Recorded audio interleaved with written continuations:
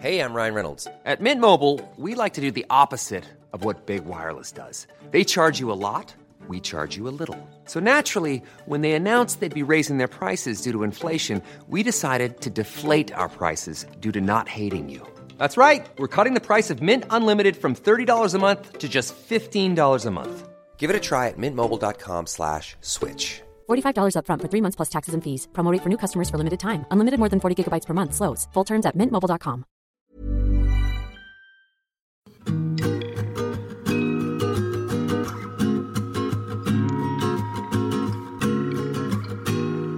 Les Audacieuses, le premier podcast société de Podcasters Media, recueille les confidences de femmes de tous âges, toutes cultures, tous milieux, qui, un jour, ont osé.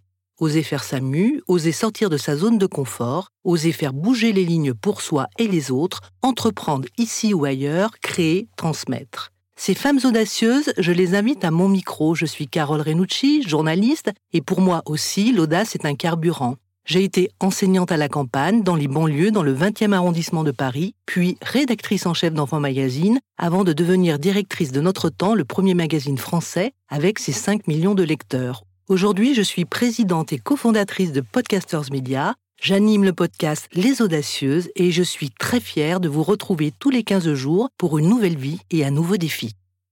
Morgane et Sani, vous avez une petite quarantaine et vous faites partie des 5% de femmes que compte la profession de pilote de ligne. Alors pour vous, ce métier ne relève pas plus d'un héritage que d'une envie de petite fille. Comment vous est venue l'envie de voler ? En fait, moi, au départ, je n'avais pas d'idée précise de ce que je voulais faire dans la vie après le bac.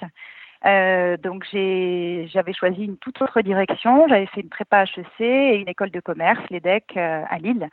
En fin de première année d'EDEC et en fin de chaque année d'ailleurs, mais là c'était en fin de première année, on nous demande de faire un stage. On pouvait encore en première année choisir un stage qui n'était pas exactement en rapport avec nos études, quoique.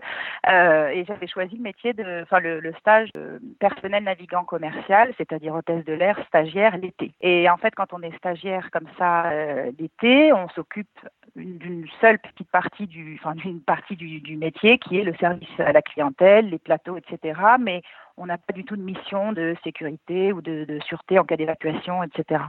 Donc en général, on me disait, écoute, pour le décollage et puis pour l'atterrissage, tu n'as qu'à aller au cockpit.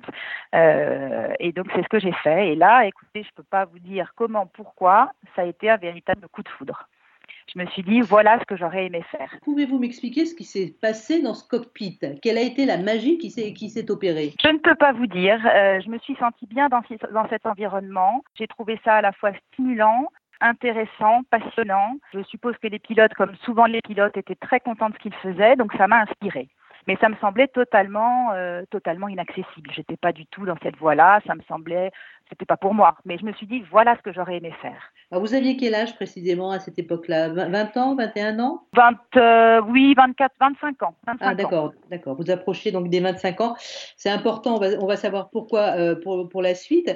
Donc, qu'est-ce qui a fait que vous avez changé de direction et comment vous y êtes prise ? Alors, en fait, à la fin de ce stage de PNC, je suis retournée à mon école de commerce. J'ai terminé mes 2 années. Toujours, très souvent, en regardant les avions dans le ciel et en me disant, voilà, ils doivent être en train de faire telle action, ils doivent être en train de faire ça. Je les imaginais. Et je me disais, qu'est-ce qu'ils doivent être bien là-haut. Bon, mais voilà, c'était juste un petit regret. Et puis, j'ai été embauchée en marketing en tant que chef de produit à Strasbourg. Et je faisais très régulièrement les allers-retours vers Paris. Et puis, un jour, je lis dans la presse, complètement par hasard, un article qui concernait la formation de pilote cadet à Air France. Et je vois que dans les critères, alors évidemment il y avait des ingénieurs, il y avait des diplômes d'ingénieurs ou bien avoir fait maths sup et admissible en maths spé, tout ça, ça ne me concernait pas. Il y avait également un petit encart pour les gens comme moi qui avaient bac plus 5, 2 ans de prépa HEC, 3 ans d'école de commerce et moins de 26 ans. Donc j'ai relu le truc plusieurs fois et effectivement j'entrais dans ces critères. Donc là effectivement je me suis dit c'est peut-être pas si impossible que ça. Et puis lors d'un retour de Strasbourg, parce que je rentrais chez moi régulièrement le week-end, fois où j'allais au cockpit comme souvent, et c'est là qu'intervient la rencontre, plus souvent peuvent intervenir les rencontres dans la vie, une rencontre déterminante, et cette rencontre, elle s'appelle Geneviève, qui était commandant de bord sur le vol.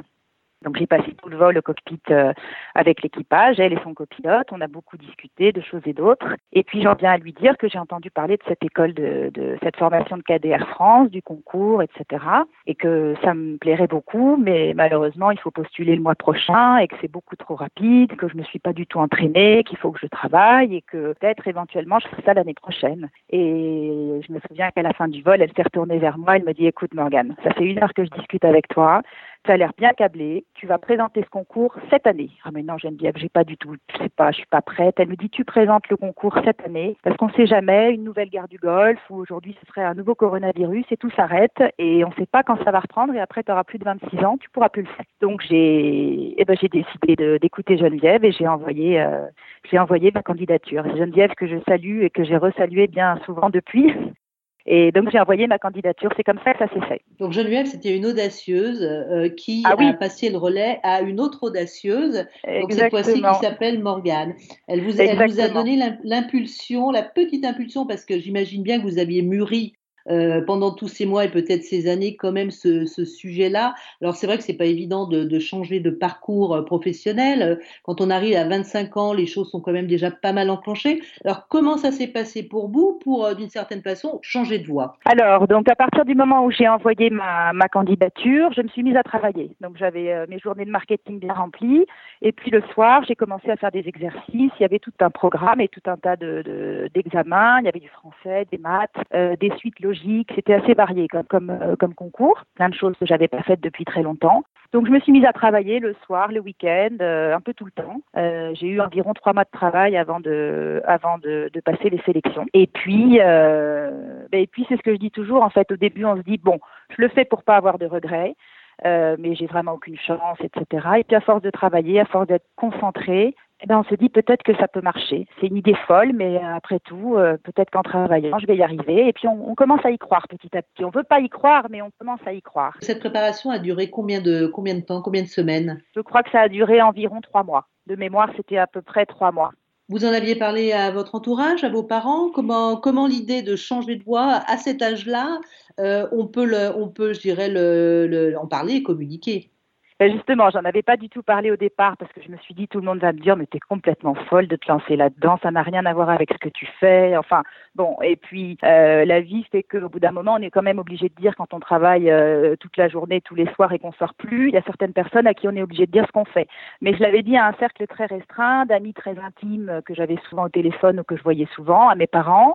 Et puis ça s'est arrêté là. Et j'ai été très heureuse parce qu'évidemment, aucun d'entre eux ne m'a découragée. Tout le monde a trouvé ça formidable. Alors tout le monde m'a dit ça risque d'être difficile pour me rassurer en quelque sorte. Mais pas un seul ne m'a démotivée. D'accord, donc beaucoup de bienveillance autour de vous. Certains l'avaient vu venir, je pense notamment à vos parents ou à vos amis proches, ceux dont vous nous parlez, puisqu'ils avaient quand même un peu vu votre attrait, je dirais, pour le cockpit notamment. Est-ce que c'est quelque chose qu'ils avaient un petit peu en tête ou pas du tout? Eh bien non, pas du tout, parce que je pense que j'avais tellement vu ça comme quelque chose d'impossible que je crois que j'en parlais même pas. Dans ma tête, là, quand un avion passait, je regardais, mais je n'en parlais pas. Vous voyez, je disais, voilà, qu'est-ce qui doit être bien là-haut, mais ça s'arrêtait là. Non, et puis après, ma mère m'a confié que elle me l'avait pas dit, mais qu'évidemment, quand je lui ai dit ça, que j'allais tout arrêter pour faire ça, elle a été évidemment, comme le serait n'importe quelle maman, très inquiète en se disant, oh là là, mais si elle se plante, qu'est-ce qui va se passer? Elle va être tellement déçue. Elle était très inquiète, mais elle a eu l'intelligence et la générosité de ne pas me le dire. Et elle me l'a dit après, une fois que j'avais réussi. Donc, si je me résume, 2 belles rencontres, un accompagnement très bienveillant. Donc, vous bûchez, vous préparez ce concours et vous le réussissez. Voilà. Et à ce moment-là, quand vous avez le résultat, quel est votre état d'esprit? Ça a été une réaction étonnante parce que la personne m'a appelée, c'était environ 15 jours après. J'étais en train de travailler dans mon bureau en marketing. Et donc, je suis sortie et puis la personne me dit, écoutez, je voulais vous dire que vous étiez admise. Alors, il y a eu un grand blanc. Je comprenais pas ce qu'elle me disait. Parce que je vous ai pas dit, mais les sélections étaient pas évidentes. Et puis l'entretien, ils poussent en fait pour voir si on tient, si on lâche pas les commandes en cas de problème. Ou, vous voyez, donc moi je m'étais sentie complètement nulle aux entretiens, évidemment. Et donc grand blanc, elle me dit mais vous n'êtes pas contente? Je lui dis écoutez, je pense qu'il y a une erreur parce que l'entretien s'est très mal passé, j'ai été ridicule. Ah mais elle me dit vous n'êtes pas la première à me dire ça, mais il voulait tester, il voulait voir si vous ne lâchiez pas les commandes. Alors là, ça a été vraiment plus qu'étonné, vous imaginez. Et depuis ce jour-là, je me dis qu'il faut jamais abandonner. J'ai jamais plus rien abandonné depuis ce jour-là, parce que j'avais failli sortir quand même, tellement je me sentais humiliée, pas bonne, quoi. Et j'avais failli sortir. Pardon Morgane, quand vous dites lâcher les commandes, expliquez-nous, parce que c'est une image où vous étiez à ce moment-là dans un simulateur. Comment ça se passe pour ceux qui n'y connaissent rien comme moi? Oui, non, c'était vraiment une image pour voir, parce que quand tout se passe bien en vol, mais on est quand même payé pour si jamais ça se passe pas bien, qu'on sache réagir. Et parfois il faut se battre, ça on le fait beaucoup en simulateur, on y reviendra peut-être tout à l'heure. Mais il y a des moments qui sont un peu plus compliqués, où il faut traiter des pannes ou des problèmes, il faut quand même être là, et puis il faut s'accrocher, et puis l'objectif c'est de se poser et que tout le monde soit en vie. Donc, ils veulent voir si on a de la persévérance. Donc, une certaine force de caractère, de la persévérance, comme vous dites, vous en avez eu. Donc, vous avez réussi brillamment ou pas, j'en sais rien, mais en tout cas, vous avez passé la barre et vous vous retrouvez en formation. Comment ça se passe à ce moment-là? Parce que vous êtes quand même dans un univers très différent de celui que vous connaissiez et puis très masculin également. Ah oui, complètement différent. Alors déjà, on était quelques-uns dans ce cas-là. On avait déjà, alors il y avait de tous les âges en fait. Il y avait des très jeunes, mais c'était à partir de 21 ans. Donc pour eux, ça changeait pas réellement grand-chose. Ils continuaient à faire des études, voire ils commençaient leurs études pour ceux qui voulaient faire ça tout de suite, qui ont fait ça assez rapidement après le bac. Et puis il y avait des gens comme moi qui avaient déjà travaillé, qui avaient déjà eu leur appartement, leur vie entre guillemets d'adulte. Et donc on se retrouvait à nouveau dans une vie d'étudiant, sans salaire, et puis à travailler toute la journée, le week-end compris. Donc là, c'est vrai que ça avait créé un certain décalage avec mes amis d'avant, qui eux, contrairement à moi, avaient terminé leurs études, venaient d'être embauchés, et puis commençaient à gagner de l'argent, à partir en week-end, à avoir une vie agréable, vous voyez. Moi, je travaillais, j'étais dans mes bouquins, donc il y a eu un décalage à ce niveau-là. Mais bon, ça m'a pas gêné plus que ça. Et le fait qu'il y ait beaucoup plus d'hommes que de femmes, c'était quelque chose que vous avez vécu de quelle façon? Très bien, je m'y attendais, et ça m'a pas du tout gêné. Travailler avec des hommes, c'est très agréable, c'est très simple de travailler avec des hommes. J'ai autant travaillé avec des hommes qu'avec des femmes, et c'est très agréable aussi de travailler avec des hommes. Ils sont très directs, c'est bien. Il y a pas d'histoire, il y a pas de chichi, c'est très agréable. Vous avez fait votre formation, vous êtes pilote. On dit pilote de ligne, c'est comme ça qu'on dit? C'est ça. C'est ça, voilà. Vous vous retrouvez aux commandes dans le cockpit cette fois-ci, c'est vous. Ça se passe comment dans sa tête quand on démarre cette nouvelle profession? C'est au début, on n'y croit pas. Je me souviendrai toujours de mon premier vol, de mon premier décollage, parce qu'avant c'était du simulateur, c'était de l'avion léger. Et puis la première fois qu'on commence à voler avec les passagers derrière, ça je m'en souviendrai toute ma vie. C'est un souvenir incroyable. Je me souviens qu'on s'est aligné sur la piste. La tour de contrôle nous a autorisé au décollage. Et là, je sais que j'ai pris peut-être une seconde, peut-être un quart de seconde à vraiment réaliser et à me dire, ça y est, cette fois, c'est à toi de jouer. Et le rêve vraiment devenait réalité à ce moment-là. Après, j'ai pensé à ce que je faisais et j'ai plus le temps de me pencher sur ce que je ressentais. Mais oui, c'est un très très grand moment, très très grand moment. C'était un vol qui durait combien de temps, vous en souvenez? C'était une petite heure. J'étais sur moyen courrier, donc c'était environ 1 heure. Et que j'ai pas vu passer, qui a dû durer 5 minutes. Parce que, évidemment, au début, on est très occupé, on a l'impression que tout va très vite. Et puis après, avec l'expérience, évidemment, on prend plus de recul et les choses deviennent plus routinières, sans jamais être, c'est ça qui est bien dans ce métier, c'est que c'est routinier, mais c'est jamais la même chose et on s'ennuie jamais. Mais au début, c'est vrai qu'on a l'impression que ça va vite. Pourquoi ce métier vous rend heureuse, Morgane? Alors, on sent bien l'excitation, on sent bien la passion, mais si vous deviez conseiller à une jeune femme ou à des jeunes femmes, j'imagine que vous êtes souvent interrogée, qu'est-ce que vous leur dites? Oui, ça arrive souvent, des amis d'amis qui m'appellent. J'ai une amie qui voudrait peut-être être pilote de ligne. Et je réponds souvent à des questions et j'aime beaucoup transmettre ce plaisir-là, justement, ce que je dis toujours en premier, c'est que l'un des points vraiment positifs de ce métier, c'est que c'est un métier plaisir et en même temps pas que de plaisir. C'est un métier de plaisir associé à de l'exigence. Et c'est ça que je trouve très stimulant en fait. Tous les pilotes aiment piloter, c'est vraiment le plaisir du pilotage. Et en même temps, ça demande une exigence, une concentration je vous disais que je trouve stimulante et passionnante. Comment vous êtes, il y a une formation continue pour les pilotes. Comment ce métier évolue-t-il? Oui, alors je ne sais pas si je réponds à la question que vous posez, mais il y a une formation continue et surtout un contrôle continu. C'est-à-dire que tous les ans, on passe 4 fois au simulateur. Avant, c'était 3 fois, maintenant, je crois que c'est 4 fois. 4 fois 4 heures. où là, vous n'avez que des pannes, des problèmes, des feux, de tout ce qui peut se passer, bon, qui, Dieu merci, n'arrive pas souvent ou voire jamais, mais il faut encore une fois être préparé pour ça, c'est pour ça qu'on est payé. Et donc, voilà, avec des procédures, certaines qu'on doit connaître par cœur parce qu'il faut les sortir très rapidement, d'autres qui font référence à un manuel pour quand on a un petit peu plus le temps d'examiner les pannes, d'essayer de comprendre ce qui se passe. Tout ça est très, très cadré. Il y a vraiment une méthode très rigoureuse et il y a aussi des maintiens de compétences au sol. Enfin, on est vraiment très, très surveillé. Très récemment, on parlait des jeunes femmes qui sont amenées à vous questionner.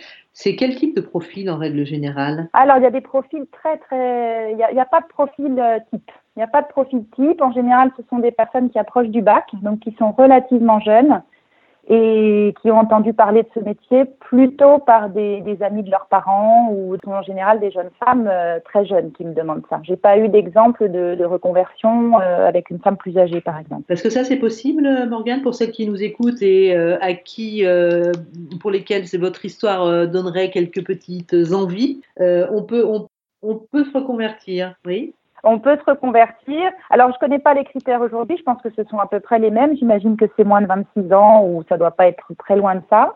Je pense que les critères sont à peu près les mêmes et ça existe encore aujourd'hui. Alors, évidemment, avec le coronavirus, je sais pas ce que ça va donner. Mais les cadets Air France avaient été fermés pendant un temps. Et là, Air France recrute beaucoup. Donc, les cadets ont réouvert. Voilà, avec le bémol du coronavirus. Et en tout cas, il faut se renseigner là-dessus. Les cadets, c'est quoi, Morgane? C'est la formation? C'est la formation qui s'appelle comme ça, où on dit aussi les ab initio, c'est-à-dire que des personnes qui n'auraient pas piloté avant, ce qui était mon cas, ab initio, on part de entre guillemets de rien. C'est Air France qui nous forme de A à Z. Certains avaient déjà volé. Et d'autres comme moi, comme ma binôme qui était une fille aussi qui n'avait pas volé, on n'avait jamais volé, on n'avait pas d'expérience. Et donc ça, il faut savoir que c'est possible, ce qui est quand même extraordinaire, je trouve. C'est rare un métier ou une formation qui ne nécessite pas d'expérience préalable, juste un niveau d'études finalement. Quand les plannings vous sont donnés, qu'est-ce que vous aimez bien y trouver? On regarde en premier la destination. On reste de moins en moins de temps évidemment sur place, mais on regarde évidemment la destination. Et puis on regarde avec qui on vole, mais bon, en général, on se connaît pas, on est tellement nombreux que on se connaît assez peu. Et puis moi, en tant que maman, je regarde évidemment si je pars pas trop longtemps. On a la possibilité de choisir entre des rotations courtes ou des rotations longues qui partent plusieurs jours.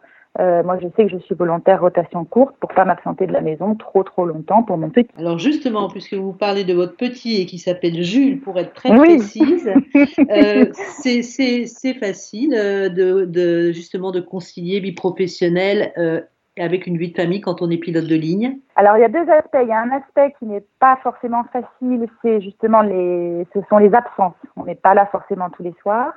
On n'est parfois pas là le week-end parce que c'est un métier où il n'y a pas de week-end, pas de jour férié. On peut travailler à Noël, on peut travailler le dimanche, on peut travailler le 1er mai. Donc ça, ce serait l'aspect un petit peu difficile. Mais il faut être bien organisé. Il faut avoir des gens de confiance à la maison, que ce soit le conjoint, les parents ou une nourrice. Voilà, il faut pouvoir partir l'esprit tranquille.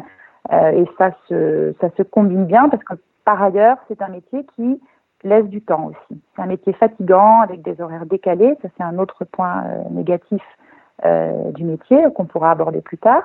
Mais en contrepartie, c'est un métier qui laisse du temps. Quand on se lève à 4 heures du matin, on termine la journée à 14 heures et on peut aller chercher son petit Jules à l'école le soir. Vous voyez, c'est aussi des avantages qu'on n'a pas forcément avec une vie de bureau, comme moi je l'ai connu d'ailleurs, où on part le matin, on rentre le soir relativement tard, de plus en plus tard je trouve, et on a à peine la soirée et c'est comme ça tous les jours et finalement on n'a que le week-end. Donc ça se passe bien en fait. D'accord. Et quand vous absentez, c'est ce des périodes de combien de jours? Ça dépend. Si on est volontaire de rotation courte comme moi, ça va être souvent un maximum de 2 jours, donc une nuit où on n'est pas là, et on revient le lendemain. On peut enchaîner dès le surlendemain, mais bon, il n'y a jamais, ça arrive, mais c'est rare que ce soit 2 ou 3 nuits de suite. Certains le demandent, certains préfèrent, par exemple, pour les gens qui habitent en province. Il est possible de grouper les rotations, et puis comme ça, parce qu'il y a pas mal de gens qui habitent en province. C'est aussi un des avantages du métier, c'est qu'on n'est pas obligé d'habiter sur sa base. On prend l'avion pour aller travailler. Et voilà, ça c'est pas mal. Donc avec tous ces éléments et tout ce qu'on sait de la vie d'aujourd'hui, je pense que Morgane, vous allez faciliter le recrutement d'un certain nombre de pilotes et qui plus est de pilotes femmes. Alors, puisque le tableau est quand même plutôt sympathique et puis je pense que vous ne forcez pas le trait, parlons un petit peu des risques ou du stress ou de l'évolution de la profession. Comment vous percevez tout ça? Alors, l'évolution de la profession, il y a un facteur dont on parle souvent et dont j'ai déjà parlé à l'instant, justement, c'est la fatigue. Je pense, comme dans pas mal de domaines, dans pas mal de professions, on nous demande de plus en plus et donc forcément les gens sont de plus en plus fatigués, les temps d'escale sont de plus en plus réduits et ça je dirais que si vous demandez aux pilotes l'évolution, ce serait sans doute, je ne peux pas parler en leur nom, mais ce serait sans doute ce qui serait ce qui serait dit en premier, probablement. Le mot risque, c'est un mot qu'on évoque. Justement, voilà, c'est pour ça que je parlais de ça, c'est qu'on parle beaucoup du risque fatigue. On en entend parler tout le temps. Parce qu'évidemment, selon la fatigue pendant un vol, si on est fatigué, on est plus à même de faire des erreurs. Et donc c'est pour ça que cette fatigue est très décriée et on se bat pour avoir des rythmes qui nous permettent d'être suffisamment reposés, ce qui est encore le cas, je vous rassure, et je rassure toutes celles qui nous écoutent, mais il faut être très vigilant parce que quand on est fatigué, on est moins bon que quand on est reposé, c'est certain. Donc, et on parle effectivement du risque de fatigue. D'accord. Et alors, est-ce qu'il y a du stress? Comment il se manifeste, ce stress, s'il y en a? Essayez de nous mettre un petit peu dans la tête d'un pilote de ligne. Alors, je ne parlerai pas de stress, je parlerai de concentration, de vision d'ensemble et plutôt de maîtrise que de stress. Vous voyez, de concentration, c'est exactement ça. Justement, quand on est stressé, on est très souvent moins bon. Alors, il peut y avoir un petit peu de stress, c'est jamais mauvais.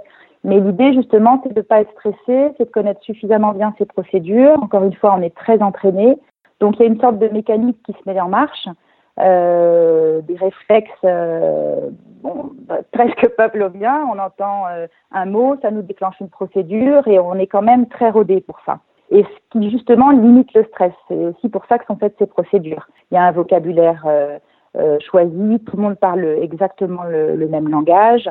Vous voyez, tout ça est très normé. Et c'est justement pour éviter le stress, pour pouvoir se raccrocher à quelque chose de très concret. Alors, une petite question en lien forcément avec l'actualité. Est-ce que vous pensez que les choses seront différentes après cette période de confinement? Est-ce que, on est quand même sur un sujet à l'échelle planétaire, est-ce que pour vous, il va y avoir... on va rebattre les cartes. On a entendu beaucoup de choses sur la fragilité de certaines compagnies aériennes. Quel est votre point de vue sur cette question? Je crois que ça va être très très compliqué pour tout le monde, parce que je pense que c'est un des domaines qui aura le plus de mal à s'en remettre. Déjà de par l'ouverture des frontières qui va avoir lieu à mon avis dans un certain temps, plutôt certain que court. Les gens, je pense, vont, en plus de l'ouverture des frontières tardives, vont peut-être avoir un peu plus de mal à voyager, à être confinés dans un avion comme ça. Je pense que tout ça va prendre beaucoup beaucoup de temps. Et ça risque d'être assez compliqué. Là, actuellement, on est en chômage partiel. On ne travaille pas du tout, par définition. On ne peut pas faire de télétravail. Il y aura beaucoup d'embauches à venir. Ça risque d'être compromis aussi. Donc oui, non, je suis pas très optimiste. Bon, on va quand même essayer de finir cet entretien, Morgane, sur une note sympathique, enjouée et positive.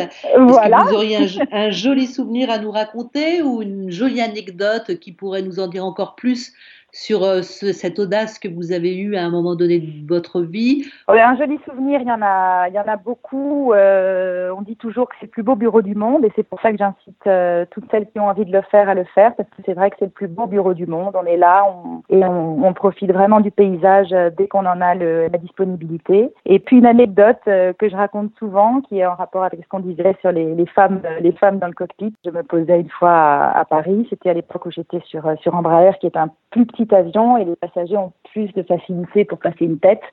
Et donc une femme glisse une tête dans le cockpit et elle me dit « Une femme dans le cockpit, mais c'est extraordinaire. Mais vous pilotez quand même ?» Et alors là, je lui ai répondu « Ah non, moi vous savez, je suis juste là pour astiquer les écrans. » Et elle a tout de suite compris que c'était une blague. Et je me suis dit « Là, le féminisme a de beaux jours devant lui encore. » Eh bien, écoutez, on va essayer en tout cas de faire avancer les choses avec ce joli témoignage, cette très belle histoire. Je vous souhaite d'être encore plus heureuse dans les années à venir, malgré le coronavirus et les dégâts qu'on ne mesure pas. En tout cas, merci pour votre enthousiasme, Morgane, et puis bon vent et un gros bisou à votre petit Jules. Voilà, à bientôt, Morgane.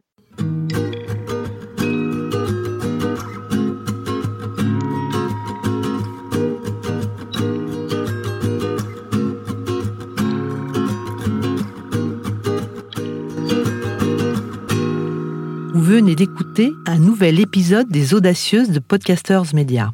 Nous espérons que vous avez passé un bon moment. Si c'est le cas, surtout n'hésitez pas à le faire savoir à vos proches. Vous pouvez aussi le dire sur les réseaux sociaux et nous mettre 5 étoiles sur vos plateformes d'écoute et applications préférées. Enfin, écoutez-nous, réécoutez-nous et donnez-nous de vos nouvelles sur notre site www.podcastersmedia.com, onglet Contact. À très vite.